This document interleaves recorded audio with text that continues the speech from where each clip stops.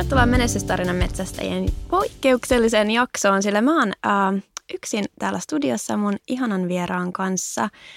Jani on estynyt, koska hänellä on tuomarointitehtäviä tällä hetkellä. Ja mitäs mä sanoisin meidän vieraasta?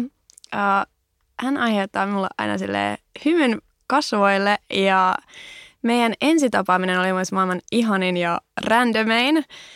Hän on somevaikuttaja ja näyttelijä Sandra Hagelstam. Tervetuloa. Kiitos. Ihana olla täällä. Mä vaan silleen, että hykertelee vaan menee. Hei, ennen kuin menen pidemmälle, mun on pakko kysyä meidän klassikkokysymys ja se kuuluu näin. Mitä menestys tarkoittaa sulle? Jaa. Mä luulin nuorena, että mulla oli semmoinen ajatus, että se liittyy enimmäkseen siihen työhön. Se liittyy siihen, että sä oot menestynyt, ehkä rikastunut ja että sä oot jotenkin esillä oleva ihminen. Mutta iän myötä niin mä oon ymmärtänyt sen, että se tarkoittaa eri asioita eri ihmisille ja sitä pitää arvostaa. Ja se näkee usein ihmisiä, jotka on esimerkiksi työssä tosi menestyneitä, mutta sitten niillä saattaa olla suhde-elämä kriisissä tai huonossa jamassa tai terveys tai toisinpäin. Niin mä haluan ajatella, että se on semmoinen kokonaisvaltainen asia, että sä oot tasapainossa sun hyvinvoinnin kanssa, sun suhteessa, itses kanssa ja sitten siinä työssä myös. Että se on semmoinen kokonaisvaltainen, hyvinvoiva kuva tavallaan ihmisestä. Niin se on semmoista, mitä mä itse tavoittelen. Herregud, se olisi ihanaa, jos kaikki balanssisi koko aika. Onko sulla semmoinen olo, että sä oot jotenkin kräkännyt tämän, että sä oot balanssissa, koska musta tuntuu, että mä oon nyt rempannut niin forever mun kämppää. Se vie multa kyllä niin paljon energiaa ja voimia. Mä oon vaan silleen, että apua, mä oon niin luuseri, että mä en saa sitä valmiin. Mutta onko sulla mitään silleen niin kuin ajatusta, että tai se niin kuin lohdut jotain mantraa tai semmoista, että joo, että hei, että it's all good ja sitten mä haluaisin, niin joo. Ehkä niinku tavallaan jos niinku, varsinkin kun mä teen niin paljon somessa töitä ja mä roikun siellä Instagramissa koko ajan, kuuluu työhön kai, niin mä tavallaan rauhoitan itteni tällä ajatuksella, että jos joku on tehnyt jotain, mikä jossain vaiheessa aiheuttaisi musta niinku kateutta tai siis se ei tapahdu hirveän usein, mutta jos mulle tulee semmoinen olo, että mä en ole tarpeeksi tai että vitsi kun ei päässyt tekemään niin silloin mä aina rauhoitan itteni miettimällä, että tämä ihminen sai nyt tämän asian, mutta mulla saattaa olla niin kuin omassa elämässä joku asia niin kuin paremmin. Ja en mä tiedä, kuulostaako toi niinku rumalta, että sanoa, mutta tavallaan toi auttaa siihen niinku vertailuun, että me kaikki ollaan niin erilaisia ja me tehdään eri asioita. Jos joku saa jotain, niin se ei ole mitään multa pois. Ja niin, mä uskon tosi usein, niinku tosi vahvasti siihen, että kaikki tapahtuu niinku syystä ja kaikki tapahtuu aikanaan, että mun aika, jos mä haluaisin tosi paljon tehdä, sanotaan jonkun projektin ja mä en tässä vaiheessa pääse tekemään sitä, niin mä mietin, että no ei ollut aika siihen nytten. Toi on ihana, koska mäkin olen ehkä löytänyt ton ehkä silleen parin vuoden sisällä, että antaa asioiden vaan kypsyä, että kyllä sitten tulee. Että nyt ei ollut aika. Niin, ja sitten miksi sä tekisit jotain, jos sen aika ei ole vielä, että niin. Kaikella olisi tarkoituksensa. Mutta Sandra, mä oon ihan hämmentynyt, että miten sä tunnet tommosia niinku kateusfiiliksiä, kun sä oot valtavan menestynyt, sä oot valtavan suosittu, niinku, sulla on niinku, sä oot tehnyt ihan mielettömän influencer-uran jo tähän mennessä, niin jotenkin tosi hassua, että ihana kuulla. Siis me ollaan kaikki ihmisiä ja mä voin olla varma, että maailman niinku menestynein ihminen niin miettii näitä ihan samoja asioita. Ja kai se rima jotenkin nousee koko ajan, kun tekee asioita, että ei halua tyytyä niin kuin vähempään. Ja tavallaan tällä niin kuin se ei ole mun mielestä yhtään huono asia. Kateus on niin ruma sana tavallaan. Mm.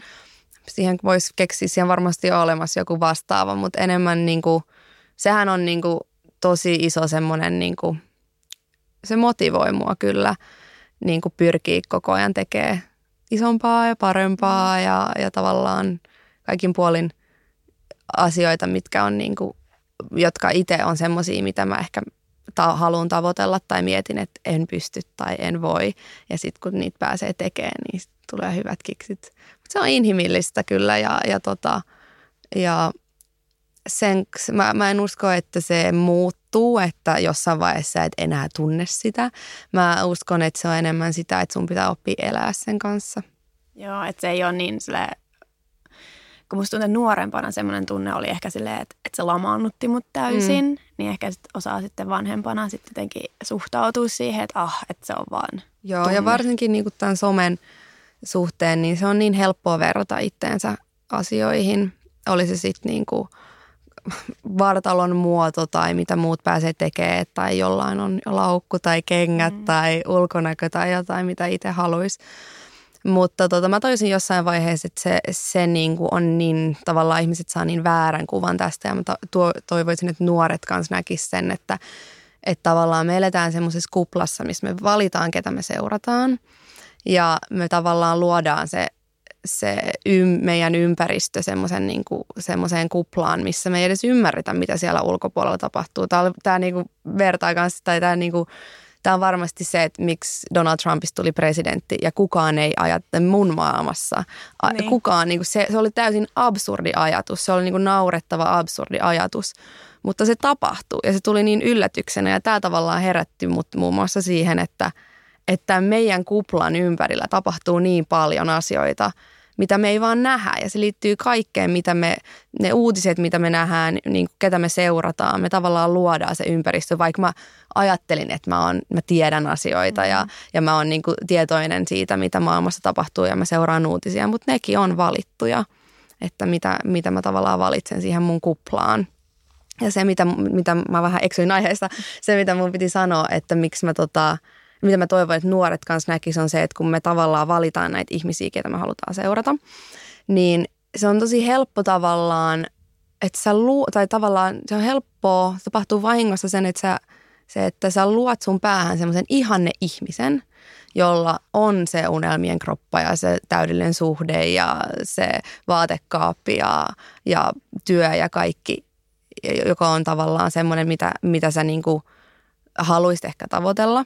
Mutta se on pakko muistaa, että tämä unelmien ihminen ehkä, minkä sä oot luonut, niin siihen kuuluu monta ihmistä.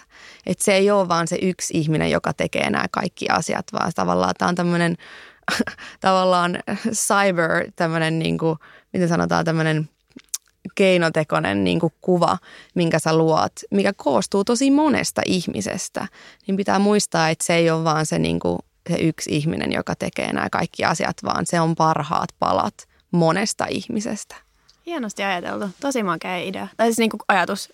Tosi hieno. Koska mä en ole ehkä vielä ajatellut ihan tolleen, kun se on ollut vaan se, että toi on semmoinen. Niin, ja sitten sen unohtaa, että jos se yksi ihminen on tehnyt jotain, mitä sä haluat tavoitella tai ihailet, niin pitää muistaa, että niinku, mitä sillä ihmisellä ei ole.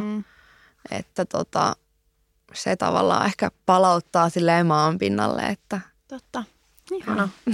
Sandra, me tavattiin siis mä muistan vuosia sitten Lontoossa, mä olin kuvausmatkalla siellä, ja sitten mä kävin Bootsissa, joka on niinku paikallinen tyyli apteekki tai tällainen ihana kauppa, ja Oxford Streetillä. Ja sitten mä puhuin mun ystävän kanssa suomea, ja sitten yhtäkkiä sä tulit sieltä niinku hyllyjen takaa, että hei, mä olen Suomesta kanssa. Kunnon geek. Joo, siitä on tosi monta vuotta. Mä muistan, mä oon itse asunut Lontoossa nyt siis 9 vuotta ja käyn tosi paljon Suomessa, mut ramppaan ees taas. Ja mä muistan sit niinku, tavallaan ehkä mä jotenkin pidin sua silleen puoltuttuna. Ja sit mä jotenkin vaan seisoin sun vieressä ja sitten puhuit suomeen, niin tavallaan mun oli pakko vaan avata suu ja olla vaan, että että mäkin on Suomesta. Ja mulla oli silloin semmoinen niinku tavallaan kuva, että sä oot niinku kyllä jotenkin tuttu. Jotenkin tuttu. Ja sitten niin, siitä se lähti sitten. Se oli ihan super ihanaa, koska tommoset kohtaamiset on ihan parhaimpia. Ja se, että miksi mä toin esille tämän tapaamisen, on se, että sä oot aloittanut sun uran Lontoossa. Joo. Niin kerro siitä, että miten sä päädyit Lontooseen ja miten sä aloit tekemään tätä sun influencer-uraa. Yes. Mä siis, tää on hauska tarina, siitä on nyt tyyliin 10 vuotta, kun mä päätin, tai siis vähän enemmänkin kuin 10 vuotta, niin mä päätin, että mä haluan lähteä opiskelemaan muotia. Ja silloin Suomessa ei oikein ollut kouluja. Meillä oli Lahti ja Taikki, Hämeenlinna. Ja ne oli semmoisia tosi kokonaisvaltaisia tavallaan linjoja, missä sun teit tosi paljon kaikkea. Teit niin kuin piirtämistä ja kaavoittamista ja ompelemista ja digitaalista suunnittelua ja tavallaan se ei erikoistunut. Ne alat ei oikein erikoistunut mihinkään. Hämeenlinna oli kenkäpainotteinen linja, mutta ne ei tavallaan erikoistunut oikein mihinkään. Mä en ole ikinä ollut hirveän hyvä ompelee, mä en ollut ikinä hirveän hyvä piirtää, mutta mua on aina kiinnostanut design ja tavallaan ehkä enemmän se kaupallinen puoli siitä, että miten tehdään, niin kuin, että mitä tehdään ja minne. Että miten esimerkiksi Topshopin ja River Islandin, tai sanotaan vaikka täällä Suomessa Veromodan ja H&M-vaatteet, että miten ne näyttää kuitenkin erilaiselta ja ne on erilaiselle ihmisille suunniteltu. Niin mä lähdin kuitenkin hakemaan, mä hain näille 3 linjalle Suomessa. Ja mä pääsin kaikkien 3 ennakkotehtävien läpi ja pääsykokeisiin. Ja en sitten kuitenkaan päässyt näihin kouluihin sisään. Ja sitten mulla oli vuosi aikaa tavallaan yrittää uudestaan. Ja mä kävin sitten semmoisen Pekka Halosen akatemian visulinjan. Semmoinen visuaali, mikäköhän sen linjan nimi oli. Anyway, se oli semmoinen, niin kuin, tavallaan musta tuli vähän parempi piirtää ja tavallaan niin kuin ilmaista itseäni. Ja sitten mä kanssa rupesin vähän googlailemaan, että mistä mä voisin ottaa tämmöisiä lyhytkursseja. Ja Lontoo oli yksi haave, Pariisi ja Italia oli myös. Mä en puhu niitä kieliä, niin mä lähdin sitten Lontooseen. Otin pari semmoista kesän, 2 viikon kurssia ja että mä sain tavallaan portfolion kasaan. Ja sitten sit mä tajusin jotain, tää on hyvä tämmöinen vinkki. Mä tajusin, niin kuin ehkä siinä vaiheessa mun rupesi hahmottua, että voisinkohan mä hakea tuonne Lontooseen täyspäiväisesti kouluun. Ja mä katsoin, että miten sinne vaaditaan. Joo, portfolio. Sinne ei haeta minnekään ennakkotehtävillä, mikä oli mun mielestä upeata, koska silloin sä pääsit oikeasti näyttää, mitä sä osaat ja mikä sun tyyli on. Niin mulla oli siinä vaiheessa aika hyvä portfolio kasassa, mutta sinne tarvittiin hyvät tommoset suosituskirjeet tai suosittelijat. Ja mä tajusin siinä vaiheessa, että ne kurssit, mitä mä olin ottanut tai ottamassa siellä itse London College of Fashionissa, niin niitä opetti ne samat opettajat, mitkä opettaa täyspäiväistä koulua siellä. Ja sitten mä päätin, että mä meinaan nyt olla niin hyvä niissä short courseissa, kesän kursseissa, niin että mä saisin jonkun niistä opettajista itse suosittelemaan mua sinne kouluun. Nice. Ja näinhän sitten kävi. Ja sitten mä hain Lontooseen. Mä hain myös Taikkiin, Lahteen ja Hämeenlinnaan seuraavana vuonna. Tai siinä vuonna. Ja mä en päässyt ennakkotehtävien läpi Suomessa. Eli Suomen kauan mukaan mun skillsit oli jotenkin huonontunut, mikä on tosi kiinnostavaa. Joo, mä olin tehnyt kovaa duunia sen vuoden ja mulla oli hieno portfolio kasassa ja vahva tyyli, niin kuin nyt. Tosi paljon vahvempi kuin mitä mulla oli silleen, kun mä lähdin ihan raakana vaan jotain ennakkotehtäviä tekemään. Niin mä en päässyt sitten Suomen kouluihin, mutta mä pääsin Lontooseen. Ja se oli sitten hyvä semmoinen niin kuin universumilta semmoinen niin kuin hyvä merkki, että tänne kannattaa nyt jäädä. Ja sitten mä muutin sinne spontaanisti, melko spontaanisti ja se linja, mitä mä opiskelin oli sitten, tai se linja, millä mä olin, oli Fashion Design and Marketing London College of Fashionissa. Eli tämä oli just tämmöinen täydellinen puoliksi designia, puoliksi markkinointia. Mitä ei Suomessa olisi ollut ei vielä. Olekaan, niin. Ei vieläkään. Ei ole vieläkään. Tai mä en itse asiassa tiedä. Mun on pakko sanoa, että nythän Aalto on ränkätty, oliko se maailman, oliko se 3. paras designkoulu. Luin jostain, mikä on ihan äärettömän hienoa ja mä olisin niin halunnut opiskella Aallossa, mutta sitä ei ollut silloin olemassa. Mutta se on ihan mielettömän hieno koulu ja mä en voi olla muuta kuin ylpeä, että Suomesta löytyy tällä hetkellä tämmöinen upea koulu. Mutta joo, silloin mä pääsin sinne Lontooseen Ja sitten sen ohella, olisiko ollut 6 kuukautta tai jotain, niin mä aloitin kirjoittaa blogia, mikä oli siinä vaiheessa silloin tosi semmoinen harrastusjuttu. Mulla oli hirveän tämmöinen shoppi addiction ja mä muistan, että mä niinku eBaystä ja muualta keräsin niinku kenkiä. Kun mulla on kenkäfetissi, shopping addiction ja mä muistan, että joku päivä mä katsoin mun kenkähyllyä ja sitten mä mietin, että mulla on niin paljon hienoja kenkiä, mutta mulla ei ole minnekään, tai mulla ei ole paikkaa, missä käyttää niitä tai tilaisuutta opiskelijana. Niin silloin mä aloitin sitten sen blogin, mikä oli vähän semmoinen tavallaan, että semmoinen mä sanoin aina, että visual diary, se oli siinä vaiheessa ja pääsin vähän play dress upiin ja silleen en ikinä ajatellut, että siitä olisi tullut mikään juttu, puhumattakaan duunista. Mutta sitten tavallaan aika nopeasti niin se blogi ja mitä mä opiskelin rupesi tukea toisiaan. Eli mä sain mennä pressipäiville, pääsin pressipäiville katsoa mallistoja. Mä sain semmosia, mitä sanotaan, work placement, työharjoituksia. Pääsin työharjoitukseen Topshopiin ja River Islandiin. Ja siinä vaiheessa se oli iso apu, että mä kirjoitin blogiin. Ja tämä oli ehkä tämmöinen turning point mulle, kun multa aina kysytään, että missä vaiheessa mä tajusin, että se blogi on menestymässä tai että siitä voisi tehdä jotain. Niin, tämä on hauska tarina. Mä olin niin kuin sanoin, erittäin addicted to shopping ja elin siellä Oxford Streetillä. Ja missä mekin tavattiin. Niin, missä mekin tavattiin. Hengailin siellä kuule. Ja silloin oli Gucciin semmoinen upea vähän folk-inspiroitu mallisto. Oli silloin just tullut ulos ja sitä kopioitiin hirveästi niin kuin siellä High Streetillä kaupoissa. Ja mä tiesin, että River Islandiin, mikä on yksi suosittu kauppa siellä, niin sinne tulee yhdet semmoiset hapsubootsit. Mutta mä tiesin, että ne tulee viikolla X, että ne ei ollut vielä kaupoissa. Ja sitten mä näin yksi päivä Zarassa, kun yhdellä naisella oli ne kengät. Ja mä olin ihan varma, että noi on ne River Islandin versiot siitä. Että hitto mun on pakko mennä kysyä, että mistä se on saanut ne, kun mä tiesin, että ne ei ole vielä kaupoissa. Mä menin sitten kysyä siltä, että hei, onks noi ne River Islandin kengät? Että miten sä oot saanut ne, kun ne tulee vasta kuukauden päästä tai jotain kauppoihin.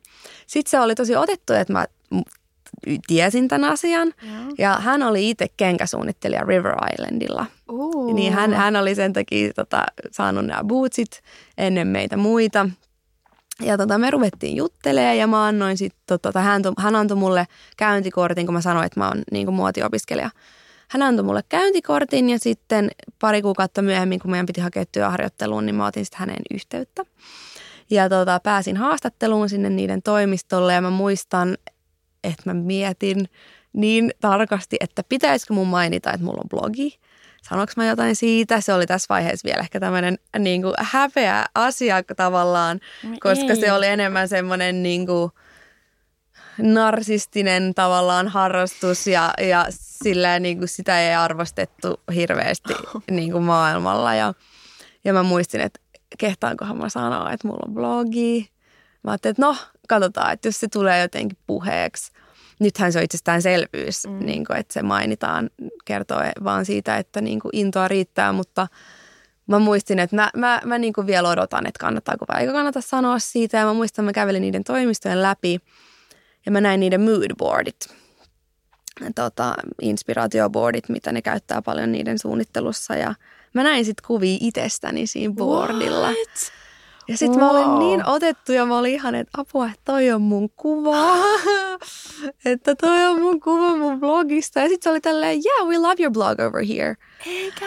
Että joo, siinä vaiheessa mä olin ihan silleen, että ei hitto, että nämä ihmiset täällä River Islandin lukee mun blogia. Ja siinä vaiheessa tavallaan Kyllä, mulla tuli kylmät väreet joka paikkaan. Mulla vähän kolahti, että okei, että nyt mä kyllä rupean ehkä tajua tämän jutun, että ihmiset täällä River Islandin lukee ja lukee mun blogia ja inspiroituu mun tyylistä. Ihan mieletöntä.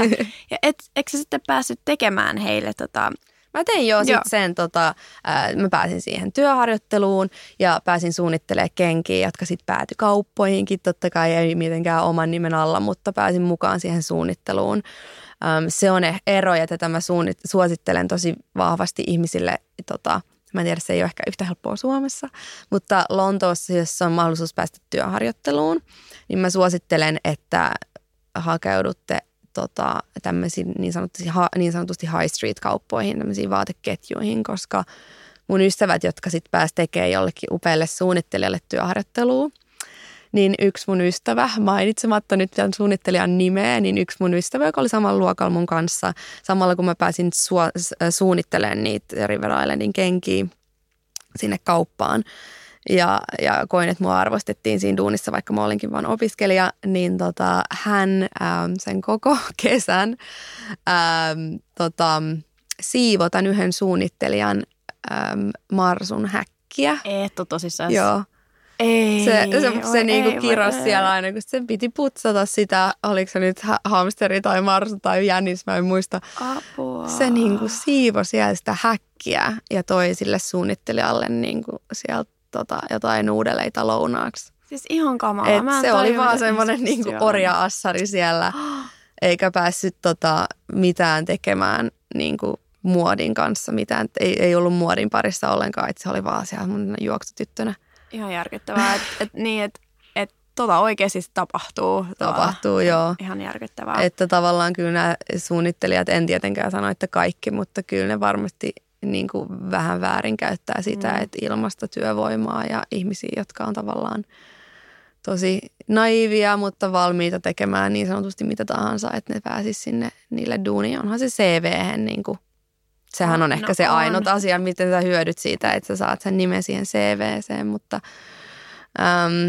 tai CV:hen, mutta miten se auttaa sit sun elämää eteenpäin tai siis niin. Sun kehittymistä. Joo, se ei niinku, mä muistan, siinä oli kontrastia, kun mä pääsin suunnittelemaan kenkiä, jotka mä sitten itse pääsin ostaa sieltä kaupasta versus jotain häkin puhdistusta. Ouch.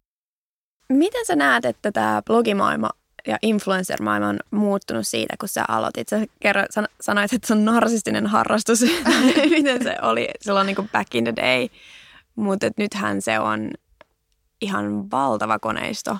On joo, ja siis ihan mielettömän iso niin kuin, kaikin puolin mä koen, että se on vieläkin alussa. Multa on kysytty pitkään, että onko tämä niin kuin, ollaanko me päästy siihen huipulle, että lähteekö tämä nyt tästä alaspäin. Että tosi kiinnostavaa on aina jutella tästä.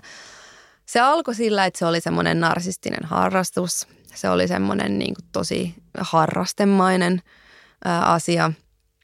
Ja enemmän niin kuin tämmöinen vähän, siis tosi vaan niin kuin vapaa-ajalla, niin kuin mitä ihmiset teki. Ja sitten siitä rupesi tulemaan vähän enemmän niin kuin, että nämä influencerit, niistä tuli tämmöisiä pikkujulkkiksia ja vaikuttajia. Tykkään enemmän siitä sanasta vaikuttaja kuin bloggari ehdottomasti.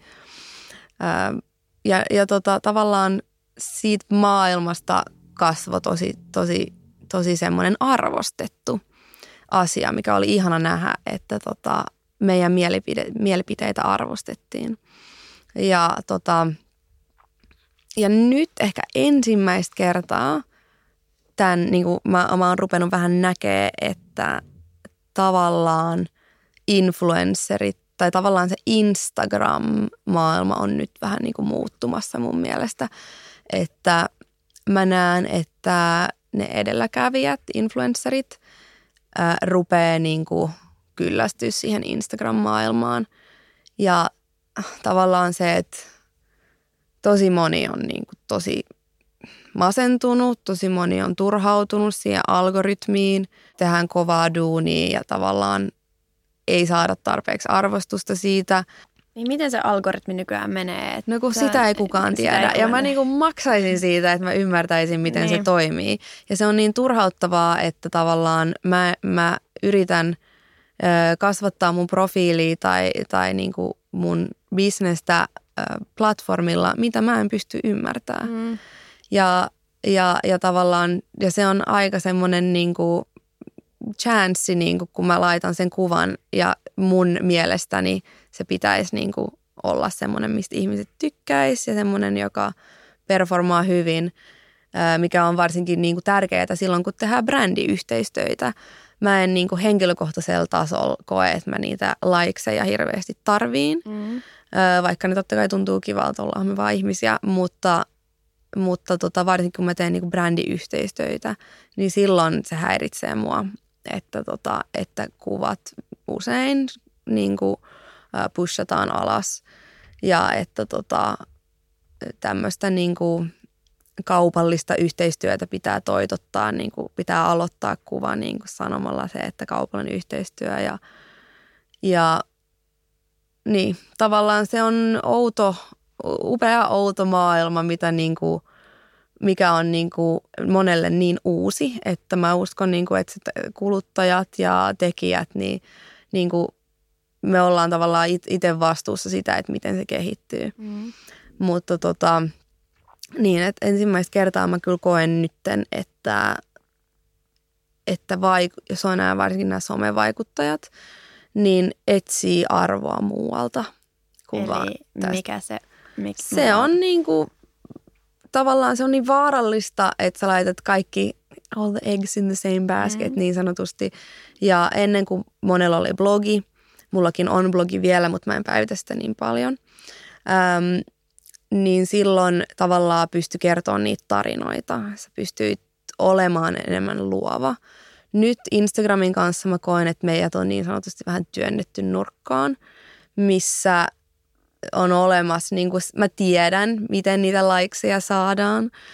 Mä tiedän, miten mä luon kuvan, mikä on niin sanotusti semmoinen herkullinen Instagramiin sopiva kuva, mutta se ei aina ole sama asia, tai se ei aina tue sitä, mitä mä haluaisin ehkä tehdä. Että pitää tavallaan, niin sun pitää ymmärtää sitä algoritmia, sun pitää ymmärtää, mikä kuva menestyy siellä Instagramissa.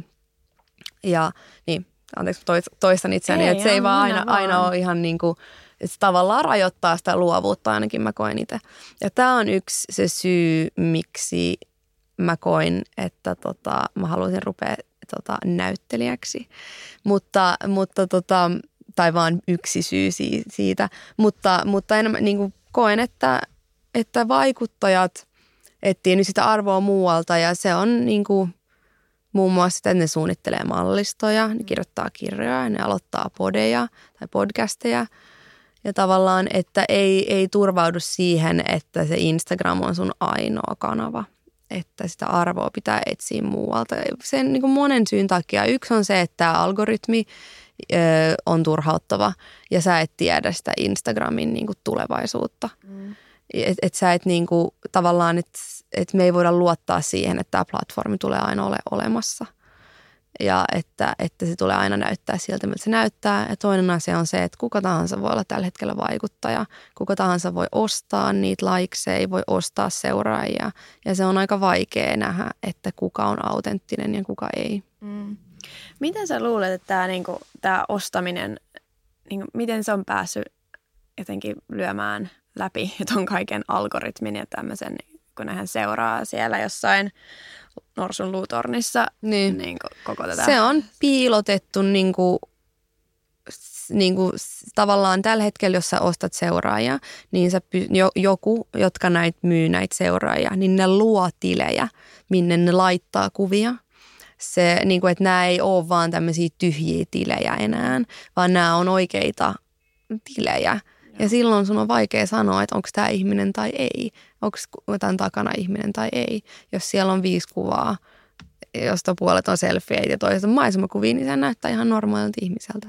Niin tavallaan nämä firmat, jotka myy näitä likeseja ja myy näitä seuraajia, niin ne on niin kuin tavallaan kräkännyt sen, että miten ne pystyy piilottautumaan. Kuinka yleistä toi on, että profiilit tai tyypit ostaa? Siis valitettavan kyllä yleistä. Mutta onko sulla sellainen olo, että ihmiset kyllä huomaa läpi? No tavallaan se on, mikä tuo mulle ehkä vähän varmuutta tässä on se, että monet firmat käyttää tämmöisiä analytics-sivuja, mistä sä pystyt näkemään, että onko se seuraajamäärä niin kuin autenttinen vai ei. Ja ne katsoo sitä engagementtia. Mikä se on suomeksi? Mullakin on toi englanniksi. Kaikki. Vaan kun asun Lontoossa, niin pidä anteeksi, joka toinen sana on niin kuin englanti mulla. Apua. Joku nauraa meille kyllä, niin, kuuntelee tätä podia tällä hetkellä. Toivottavasti on makeat naurut. Engagement. Se on ihan mun kielen päässä. No joo, no se tulee varmaan kohta. Kaikki tietää niin, mitä me tarkoitetaan.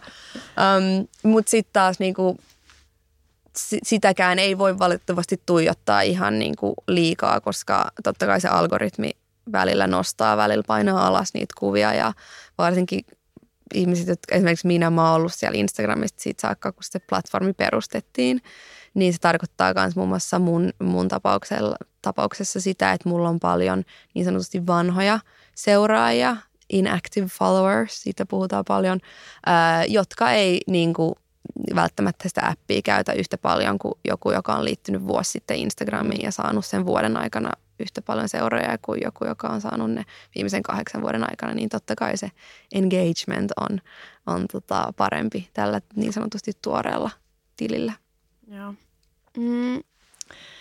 Me puhuttiin tuossa nöyryydestä ja tämmöisestä, että ei uskalleta sanoa, että mitä on. Se sanoi, että sä et uskaton siellä River Islandissa sanoa, että on bloggaaja.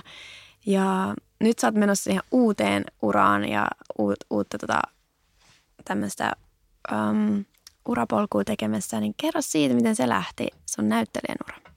Joo, eli tää oli mun haave pienenä lapsena, että musta tulisi näyttelijä. Mä olin semmoinen lapsi, joka aina pukeutui johonkin eri teemaan joka päivä ja kauhean show koko ajan. Ja sitten mä olisinkaan ollut 15, kun mä vähän niin kuin mulle rupesi hahmottua tää, niin kuin, että muotia voi opiskella. Ja tavallaan mä hurahdin siihen maailmaan isosti ja se vei sit mennessään ja on ollut kyllä upeat 9 vuotta. Mutta se on aina ollut siellä takaraivossa se ajatus, että miksiköhän mä en lähtenyt sitä uraa niin kuin tavoittelemaan. Varsinkin nyt tässä vaiheessa, kun mä koen, niin kuin, että meidän luovuutta vaikuttajana vähän niin kuin rajoitetaan näiden platformien kautta, niin mä rupesin kaipaa semmoista enemmän, just vaan niin kuin enemmän semmoista luovuutta, enemmän sitä, että mä pystyn niin kuin ilmaisemaan itseäni, enemmän sellaista tavallaan vapautumista siitä, että niin, tavallaan kun Instagram ja tämä vaikuttajamaailma on aika tämmöistä kiiltokuvaa muokattua ja se rupesi niin kuin enemmän ja enemmän kärjistymään mielessä, että tämä ei sovi mulle, mä en ole tämmöinen ihminen, mä oon tämmöinen messiräväkkä all over the place ihminen, niin se, että mä niin kuin vietän kaikki päivät koneen äärellä ja tavallaan luon semmoisia välilläkin niin kuin epätodellisia tai semmoista epätodellista maailmankuvaa mun Instagramin kautta, tai että se näyttää niin pienen osan mun elämästä, niin mua rupesi vaan ärsyttää. Ja mä ajattelin, että hitto, mun on pakko jotenkin kääntää tää kortti, että mitä tästä tulee. Ja mä mietin pitkään, että mä oon liian vanha. Mä oon 31, niin mä ajattelin, että mä en voi lähteä tässä iässä niin kuin uutena tavoittelee näitä asioita, mutta mä olen vaan silleen, että mun on pakko kääntää tämä kortti, mun on pakko saada katsoa, että tuleeko tästä mitään. Ja mä sitten selvitin mun yhden ystävän kautta, joka asuu Losissa, että minne kannattaisi hakea ja mihin kouluun. Tai en sitten hakeutunut kouluun, mutta mä rupesin ottaa erilaisia kursseja ja private coachingia ja hirveästi vaan googlailin ja YouTubasin ja luin kirjoja ja rupesin tutustua siihen maailmaan. Ja sitten niin kuin, mä olin ollut, tästä oli mennyt ehkä 2 kuukautta, 3 kuukautta ja muuhun otettiin yhteyttä. Mies otti mun yhteyttä ja sanoi, että ne kästää influenssereita yhteen indie-elokuvaan Englannissa ja että kiinnostaisiko mua niin kuin olla mukana siellä. Ja niin kuin mallien sijaan ne haluaa käyttää influenssereita, koska näillä influenssereilla on totta kai sit oma reach ja ne pystyy ehkä promoa sitä elokuvaa niin kuin somen kautta. Ja mähän innostuin tästä tosi paljon ja menin siihen haastatteluun ja kysyin, että miten, niin kuin, tiesikö ne jotenkin, että tämä on niin kuin asia, mitä mä tällä hetkellä opiskelen. Ja ne ei tiennyt, että se oli täyttä sattumaa. Ja tämä on niin, tämä on niin tämmöinen, että niin kuin you get out what you put in. Ja tämä oli niin tämmöinen, niin kuin, että vaikka mä en niin kuin fyysisesti tarvinnut tehdä mitään muuta kuin vaan rupeen niin kuin kiinnostua tästä aiheesta, niin tavallaan mä koen, että mä sain sen palkinnon niin kuin, tai semmoista niin kuin varmuutta, että tämä on se suunta, minne sun pitää mennä. Ja mä sain sitten roolin semmoisesta elokuvasta nimeltä After Louise. Ja sitten ne otti muun yhteyttä vähän ajan päästä ja sanoi, että haluaisitko tulla takaisin tekemään vielä yhden niin kuin, tämmöisen auditionin. Ja mua rupesi jännittämään, mä kysyin, että miksi. ja sitten sanoin, että no me mietitään tällä hetkellä, että mä käsitään sut isompaan rooliin. Ja sitten niinku one thing led to another ja mä sain sen Louisin roolin siitä elokuvasta. Nimiroolin, Joo. Mä en kestä. Ja tää on nimenomaan niinku nimirooli, että se ei ole päärooli, mutta tämä elokuva kertoo semmoista miehestä ja naisesta, joka lähtee semmoiselle road tripille Englannissa. Ja tällä miehellä on sitten tämmöinen vähän synkkä menneisyys ja mihin liittyy Louise. Niin mun rooli on siinä sellainen, että mä elän hänen unissa ja tavallaan flashback-siineissä. Joo. Wow. Ja se kertoo se elokuva siitä, että hän on menossa Louisea sitten hakemaan, löytämään uudestaan. Eikä? Joo. Wow. Mistä tämän voi nähdä, tämä leffa? Tämä elokuva tulee ensi vuonna ulos. Joo. Me kuvattiin tämä jo vähän aikaa sitten, 2 vuotta sitten, mutta se tulee ulos ensi keväällä. Ja elokuva on nimeltä After Louise ja siinä pääroolissa on muun muassa Greg Wise, joka tunnetaan myös The Crownista tällä hetkellä. Eikä. Englantilainen näyttelijä, joo. Sandra! Joo, tämä oli niin upea. Tämä oli niin tämmöinen, että mä voin uskoa, että nämä kaikki vaan tapahtui tosi nopeasti. Ja nyt mä vaan odotan, että se elokuva tulisi ulos. Ja mä oon kuvannut, me leivottiin sinne mun kontraktiin ja tämä oli osa sitä mun roolia oli se, että mä tuun kertoa tästä elokuvasta paljon mun somekanavissa. Ja mulla on paljon behind the scenes matskua, mitä mä pääsen sitten jakaa, heti kun elokuvalle on annettu päivämäärä. Ihan huippua, mutta mun pitää kyllä sanoa sulle, että ei toi nyt ihan yhtäkkiä kaikki tapahtunut, että sä oot tehnyt ihan järkyttävän pitkän pohjatyön tohon kaikkeen. Niin kuin ihan nyt miettii sun lapsuutta, että sä oot just ollut se tyyppi, joka on pukeutunut. Ja tavallaan mä yritän itsekin päästä irti semmoisesta ajatuksesta, että kaikkiin pitää olla akateeminen koulutus ennen kuin sut otetaan vakavasti. Että mä mietin tosi pitkään, niin kuin, että kun mulla ei ole koulutusta, että pitäisikö mun hakea jonnekin kouluun. Tällä hetkellä mä en ole hakemassa kouluun, mutta käyn tosi paljon, otan kursseja, käyn niin kuin tavallaan opiskelen omalla ajalla ja teen online-kursseja ja haluan yrittää tietää mahdollisimman paljon tästä alasta. Mutta se ei ehkä tullut helposti, mutta se tuli tosi luonnollisesti. Ja mä en ehkä itse usko siihen akateemiseen paperiin. Niin. Että se, että sulla on intohimo tehdä asioita ja sulla on niinku, sä käytät valtavan määrän niinku tunteja ja työpanosta, ja vaan että sä researchat ja niinku teet ja tutkit, niin mun mielestä se on niinku parhainta oppimista. Joo. Ehdottomasti ja mä kanssa uskon, niinku, ennen mä olisin aina sanonut kaikille, että hakekaa se koulutus, mutta sä et voi influenceriksi opiskella ja se näytteleminen on enimmäkseen vaan tunteiden käsittelyä aina. Niin. Se on vaan sitä, että sä pystyt ilmaisemaan itseäsi ja sä uskallat heittäytyy, että sulla on sun tunteet tavallaan, että sä oot auki. Niin, että sä oot auki ja sä pystyt tuntemaan näitä asioita ja sä et pelkää näyttää niitä tunteita, niin se on tavallaan se, mihin se perustuu. Tai mun mielestä ainakin se, että sä voit olla hyvä näyttelijä, että sä osaat elää siinä hetkessä ja osaat heittäytyä. Joo, mulla on sellainen fiilis, että me tullaan kyllä kuulee susta paljon enemmän vielä. Saa nähdä. Se oli niinku yksi upeimpia asioita kyllä olla siellä niinku kameran edessä. Ja tavallaan se rauhoittaa mun mieltä niin paljon, että mä pääsen kertoa tarinoita, muiden ihmisten tarinoita itseni kautta. Ja että tavallaan se fokus siitä, että minä ja mun tyyli ja mitä mä teen ja tavallaan niin se vähän niin kuin tavallaan se vähän helpottaa tai sitä vähän nostetaan sitä tavallaan painetta siitä, että se niin kuin se ei vaan pyöri minä ja mun elämän ympärillä. Niin tavallaan mulla on enemmän varmuutta lähteä tekemään tätä uutta alaa. Ihanaa. Hyvä Sandra. Mä oon ylpeä susta. Kiitos. Se on tosi jännää kyllä ja tosi pelottavaa, mutta mä yritän muistuttaa itseäni siitä, että erottaa, että mikä on niin kuin pelottavaa ja mikä on vaarallista. Että niitä ei kannata sekoittaa, että tuleeko tämä tappaa sut tai onko tämä oikeasti vaan sellainen asia, mikä pelottaa sua. Niin jos erottaa tavallaan ne, niin sitten ehkä uskaltaa tehdä enemmän asioita. Ja mä luulen kanssa, että se, kun sä oot jonkun hyvän uuden äärellä, niin sua vähän niin kuin jännittää. Ja mä koen, että jännittäminen sanana on positiivinen. On. Että kun tosi monet on sillä, että miksi sä kysyt multa, että jännittääkö sä? Kun mä ajattelin, että mutta kun se on se kiva. No niin se on just, mutta tämä on asennekysymys. Tämä on asennekysymys ja sulla on tosi hyvä asenne tuossa. Että tavallaan se jännitys pitää kääntää semmoiseksi ihanaksi, tietsä, bensaksi sun suonissa, että niinku, et se ei lamaannuta sua. Joo. Että se enemmän antaa sulle sitä potkua.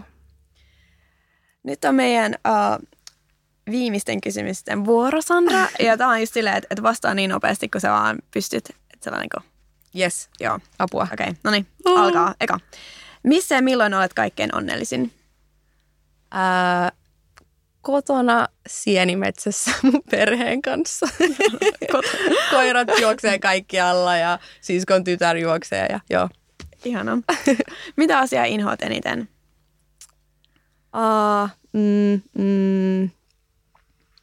Oi ei, nyt mä jäädyin, koska mä en ikinä halua sanoa, että vihaan jotain. Inhoat. Inhoon. Mä ehkä inhoon niinku semmoista vihaa ja sitä, että ihmiset jää semmoiseen negatiiviseen kierteeseen, koska se on valinta, että oot sä onnellinen tai ei. Kuka on sun sankari? Mun siskot. Mistä ominaisuuksissa pidät eniten sun ystävissäsi? Sitä, että ne jaksaa mua ja ymmärtää mua, vaikka mä oonkin vähän kaoottinen ja en aina vastaa viesteihin ja mun saattaa mennä vaikka kuinka kauan, että mä vastaan johonkin, mutta mä oon kyllä aina niin kuin puhelimen äärellä ja mulle saa soittaa ihan mihin aikaan yöstä. Mistä ominaisuuksissa pidät itse itsessäsi? Se, että mä oon positiivinen ja tosi chilled. Että mä oikeasti siis, mä oon liian chilled. Ja mä en tunne ketään noin chillia kuin sä oikeasti. Mutta tää on niinku välillä ongelma, koska siis mä oon just sellainen, joka mä puhun just sunkaan ennen kuin me aloitettiin, että mun pitäisi lähteä ylihuomenna ulkomaille ja mulla jäi passi Lontooseen. Mä pääsin mun henkilökortilla tänne, mutta nyt katsotaan, jännitetään, että saankohan mä sen passin, koska pikapassi ei kelpaa, koska me mennään enemmän kuin yhteen maahan, niin nyt jännitetään, että saankohan mä tänään iltapäivällä passin tai ei, mutta hei, kaikki järjestyy. Joo, tänään on siis perjantai ja sä oot lähes matkalle sunnuntaina. Se on pakko infoa, että pääset tässä puhutaan paljon, että mä oon puhunut tässä näyttelemisessä siitä, että mut kysyttiin, että what's the shadow side of your strength? Ja mikä on siis mun seuraava kysymys about, joo. Tai siis tyyli, että mitä sä haluaisit muuttaa itsessäsi, jos sä voit. Mutta haluan kuulla ton shadow sidein ja sitten tämän. Yes. No tää on varmasti vähän se, mitä mä jo sanoin, että mun niinku strength on se, että mä oon chilled. Ja mä oon semmonen nautiskelija. Että mä rupesin oikein hymyilemään, kun mä sanoin. Nautiskelija. Että mä voin niinku, mä voin oikeasti istua sohvalla 5 tuntia ja vaan miettiä, miten mukavat mun sukat on. Ihanaa. Että niinku, mä en ole yhtään semmoinen, niinku, mulla on tosi helppo työntää ongelmia pois mun mielestä. Mutta tämä tarkoittaa myös sitä, että jos sit oikeasti on asioita, mitä pitäisi tehdä tai se lasku, mitä piti maksaa, niin mä vähän niinku haaveilen ja leijailen siellä jossain vaaleanpunaisessa pilvimaailmassa ja en välillä oikein osaa laittaa asioita tärkeysjärjestykseen. Mä ymmärrän tuon. Musta on samaa piirrettä. Mutta toi on niinku, mä sanon aina, että niinku, et cruising through life. Ja nykyään puhutaan niin paljon siitä, että ihmiset niinku on ahdistuneita ja niillä on niinku, ne kokee semmoista niinku anxiety. Niin tavallaan tästä mä puhun paljon niin kuin mun siskojen kanssa siitä, että osaisi niin kuin nauttia siitä, mitä tapahtuu nyt. Ja joo, elää hetkessä, kyllä se on se kaikki kaikessa, vaikka se on klisee. Mutta tehdä siitä vielä enemmän konkreettista ja miettiä, että miten hyvältä nämä sukat nyt tuntuu jalassa tai oikuttaa punaviini tai karkki tai jätski tai mikä tahansa mun suussa onkaan. Apua, toi kuulosti tosi. Vai ei? No tää on tämmöistä päästä mun suusta, kun mä pääsen tohon niinku nautiskelemaan. Love it. Love it. Niin siitä, kun nauttikaa siitä, mikä ikinä se on. Okei, mennään nyt takaisin kysymyksiin. Mitä lausetta tai sanaa käytät liikaa? Varmaan englanniksi amazing. Ja mä sanon aina brilliant. Ja ihanaa. Tämmöiset ihanat superlatiivit. Mikä on sun suurin saavutus? Mä sanoisin ehkä sen, että mä osaan olla onnellinen sillä, mitä mulla on nyt. Enkä liikaa huolehtia siitä tulevaisuudesta. Mä oon tosi intohimoinen, mutta mä tiedän, että kaikki tapahtuu syystä. Niin mä oon erittäin onnellinen sitä, mitä mulla on juuri nyt. Ja se tavallaan antaa mulle varmuutta siihen, että varmuutta menemään eteenpäin, eikä katsoa liikaa taaksepäin. Ehkä mun on pakko vielä sanoa, mene vähän deepiksi tähän. Ja tää on ollut niin hauska podi. Ja mä en halua, että ihmiset ajattelee, että mä oon liian tämmönen fluffy, vaikka mä oonkin tämmönen iloinen, onnellinen. Mutta ehkä elämäni isoin saavutus on se, että mun äiti menehtyi viime vuonna. Ja mä oon tehnyt hirveän pitkän työn siitä, että miten mä oon päässyt sen kuoleman yli. Ja että miten mä oon pystynyt pitää elämäni kasassa, niin se, että mä oon vielä täällä, että mä hymyilen, että mun suhde voi hyvin ja mä pärjään mun duunissa. Ja niin tavallaan se, että se suru ei nielassu mua. Se on mun suurin saavutus. Viimeinen kysymys on, että minkä neuvon antaisit 20-vuotiaalle Sandralle? Mä sanoisin, että malttia. Muista kiittää ihmisiä, jotka on sua auttanut matkalla. Älä ota mitään itsestäänselvyytenä. Ja ehkä kaikista tärkein tämä, että muista vaalia niitä ihmissuhteita. Ja muista se, että kaikki on vaan ihmisiä. Ja että sä voit kovalla duunilla jo aina todistaa, että sä oot hyvä ja että sä ansaitset asioita. Mutta tosi iso osa tätä työtä, kaikkia töitä, on se, että sulla on hyvät ihmissuhteet ja että sä tavallaan älä aliarvioi sitä, mitä networking tarkoittaa. Eikä se tarkoita sitä, että sun pitää kiss ass niin sanotusti päästäksesi huipulle. Mutta että kaiken takana on ihminen ja muista ottaa se huomioon sekä yksityiselämässä että duunissa. Aika pysäyttävää. Kiitos Sandra Haagelsta, että sä olit meidän vieraana. Oli ilo ja kunnia. Kiitos, oli ihana olla täällä höpöttämässä. Kiitos.